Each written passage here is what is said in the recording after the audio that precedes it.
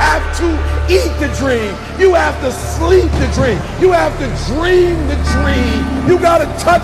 You have to see it when nobody else sees it. You have to feel it when it's not tangible. You have to believe it when you cannot see it. You got to be possessed with the dream. The dream. Yeah. What's up, guys? Straight from the chest. Welcome. My name is Justin Groth. Guys, I want to thank you for giving me your listening ear. Thank you for tuning in with me. If you're new, welcome to the podcast. This is a personal development podcast that I gear towards hopefully igniting some dormant flames or igniting some of the dormant passion that lies within you guys. That's my premise. That's my purpose on this podcast. I hope it serves you well. But really, there's been this question that's been really just surfacing over me through the past few days. And I want to ask it to you. Do you think that your life, the way it plays out with how you succeed or what successes you come into, do you think that's just a part of your destiny, that's just given to you no matter what happens, no matter if you mess up, no matter if you're a screw up your entire life, eventually you're going to come into your destiny? Or do you believe that it's through willful actions that cause you to step into new opportunities and really orient your life towards different trajectories that cause you to be successful? And I think that, really, playing both sides of the spectrum, or devil's advocate, really, I'm going to say that if we're looking into this seriously, there are biographies of people that you could actually cherry pick certain elements of their biography to really instantiate the fact that they really didn't have any part in this, and it was really all destiny. And it was really when God gave them and laced them with a certain type of gift or gifted them with something, that it was because of his will that it was brought to pass. And yes, maybe they detoured for a year, 2 years, 7 years, whatever, and it could have came sooner, but it still manifested. And then there are also people in their biographies that you can really cherry pick the alternate part of the argument, which is they did everything on their end to line up the opportunities, develop the responsibility, orient their position in life to where they not only hung out with the right people, but they made the right moves. They continually made prompts and efforts towards an enlightened element, or an enlightened rather trajectory in their life, which then positioned them to receive certain opportunities. And then that obviously developed and manifested into their success in life. Which one is it? And I think that most rational people will say, well, it's Justin, it's somewhere in the middle. And I think that even because that takes no thought to say, I think that's probably the best answer that you can give. Because really, at the end of the day, you can't actually decipher or dissect which one it is, because you can make the argument for both people. Because, like I said, there are many people that can serve both ends of the spectrum here in their biographies, if you go through their biographies. So what do? Wait until, glory extends upon you? Or do you do something about it? Again, I think the answer is in the middle. And none of us have the authority, A, and fathomability, B, to really start to dissect how that looks or what it actually is, if it's destiny driven and destiny biased, or if it's willful action on your end and you actually choose the path. Because like I said, there are many people that were basically screw-ups their entire life. And then God positioned them in a certain way, brought a certain person in their life that gave them a certain opportunity they wouldn't have otherwise. So if those opportunities weren't given, where would they be? I mean, it's all opportunity driven. I don't care who you are. Like if you, for example, let's take someone like Kevin Hart. Okay. He was, let's take someone like Tyson. This is a better depiction. If Tyson had never met Cus D'Amato, we wouldn't know who Mike Tyson is, because Cus D'Amato made Mike Tyson into who he was. He took Mike Tyson and he molded him like clay. Well, had Mike Tyson never met Cus and never went through the preliminary actions that led to meeting Cus, he would have never been the champion that we know him today. He would have never developed the skills that he has today, both psychologically and physically. We would not know who Mike Tyson is. We would just have Muhammad Ali and all the other greats to list. We would just have them. We wouldn't have a Tyson. And Tyson actually is the one that puts fear in most people's eyes in terms of the boxing community, like nobody else. I tell you this, I would way much rather fight Muhammad Ali than Mike Tyson. It's not even a question. Like, nope. But like I'm saying, if he hadn't met Cus and been given that opportunity, we wouldn't have a Mike Tyson. So how do you dispense with that? How do you dissect that? Did Mike Tyson figure out who Cus D'Amato was, hit him up, send him a DM? Obviously those didn't exist back then, but call him and say, hey, can you train me? That didn't exist, man. That doesn't exist. He sucked him out. He saw something in Mike. Well, where do you think that came from? Where do you think that vision from Cus to Mike came from?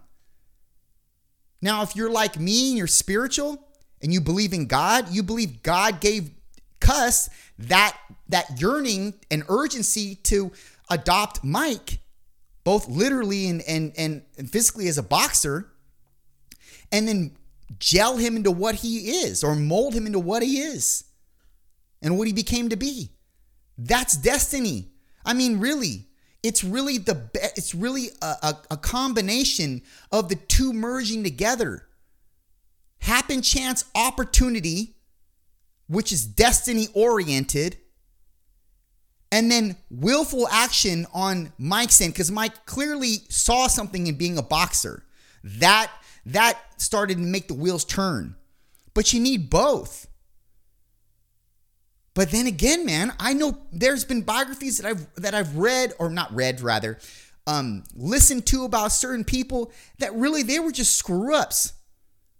And they just were given opportunities no matter what. And there are some people that are just so hard and driven towards something, and then they make it. But obviously, right?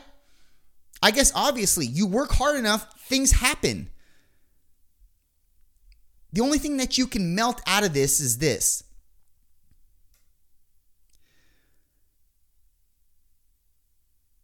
This is the only thing that I can melt out of this.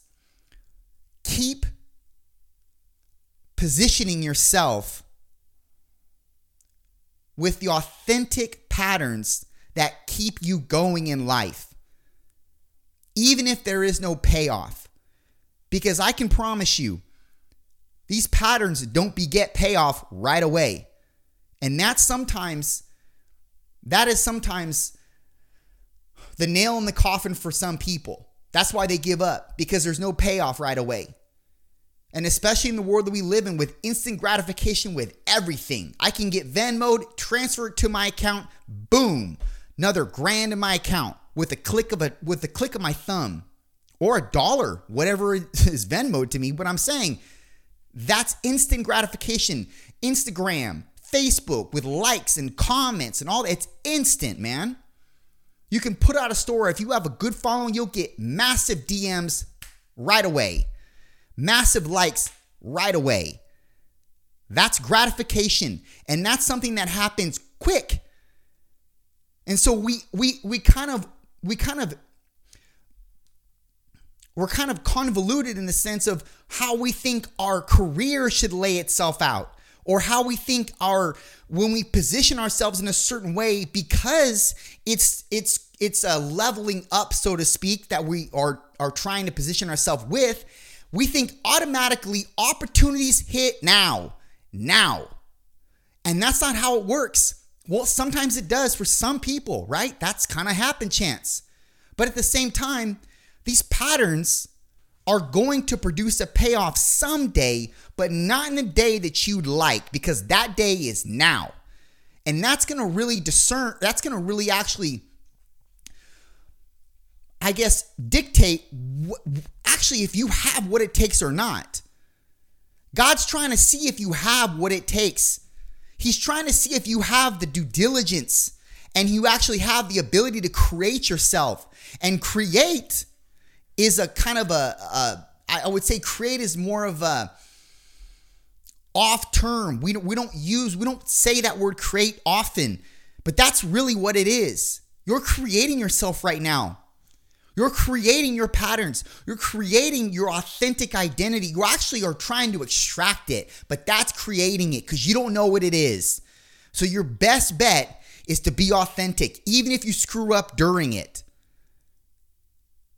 Because you're consistently writing your signature every day. You don't know it, but you are. You're writing your signature every day. I'm getting goosebumps. You're writing it every day. But some of you have the pen in the other person's hand. And I think you need to take that pen back. Because in reality, you're letting somebody else write your story, man. And you think you have a say in it, but you don't. The only person, if you're like me, you don't have to be, but if you're like me, you know that the only person that's co-authoring this with you is God.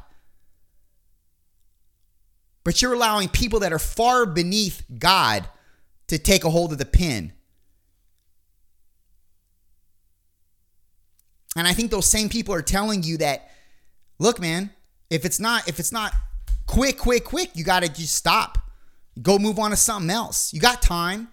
That's the problem. Maybe you have too much time. Maybe because you have too much time, you're too wishy-washy with everything. Maybe you need to get down and dirty with yourself and actually open up what you mean to this earth, what you can contribute, and what you can contribute effortlessly. That comes actually as a reciprocation when you do it, like a reciprocal positive feedback. When you feel that, you have to keep doing that. And nobody might understand it. And no one will be able to understand why your visions are like they are. Why do you want to name your business this? Who cares? When I first got involved with my business, Fitness Extraordinaire, I had this urgency to call it that. I don't know why. I just liked the way it sounded. That was me. And that's kind of grandiose to some degree, but anybody who knows me knows that that's not my character. It's just that's what I liked. I like that grandiosity element to it, right? My landlord, the person, my previous landlord that was there, that was actually on the buildings, thought I should call it Premier Fitness. Because it's more generalized and it's easily consumed, right? It's more palatable than Fitness Extraordinaire. I didn't care. I didn't. And I know that sounds so minuscule because you're like, oh, well, that's just the name of the little business that you have. Yes, but what if that business turns out to be big? What if it turns out to be global? And I had stuck with Premier Fitness, somebody else's penmanship, essentially, over my penmanship. Now, I'm not trying to bloviate here and speak pompously like this is all, it's all me. But I am saying go with your gut and develop the patterns that call you intrinsically to be unique. That's not something that should be taken trivially here. And I think maybe many people undercast it and kind of discard it because it's like, who cares? It's not a big, go over here, this person's really successful, do real estate, maybe you're not cut out for that. Maybe you're cut out to build cabinets, but build cabinets so magnificently. If you keep doing this cabinet building for another 12 years on your own, you're going to turn into the next, I don't know.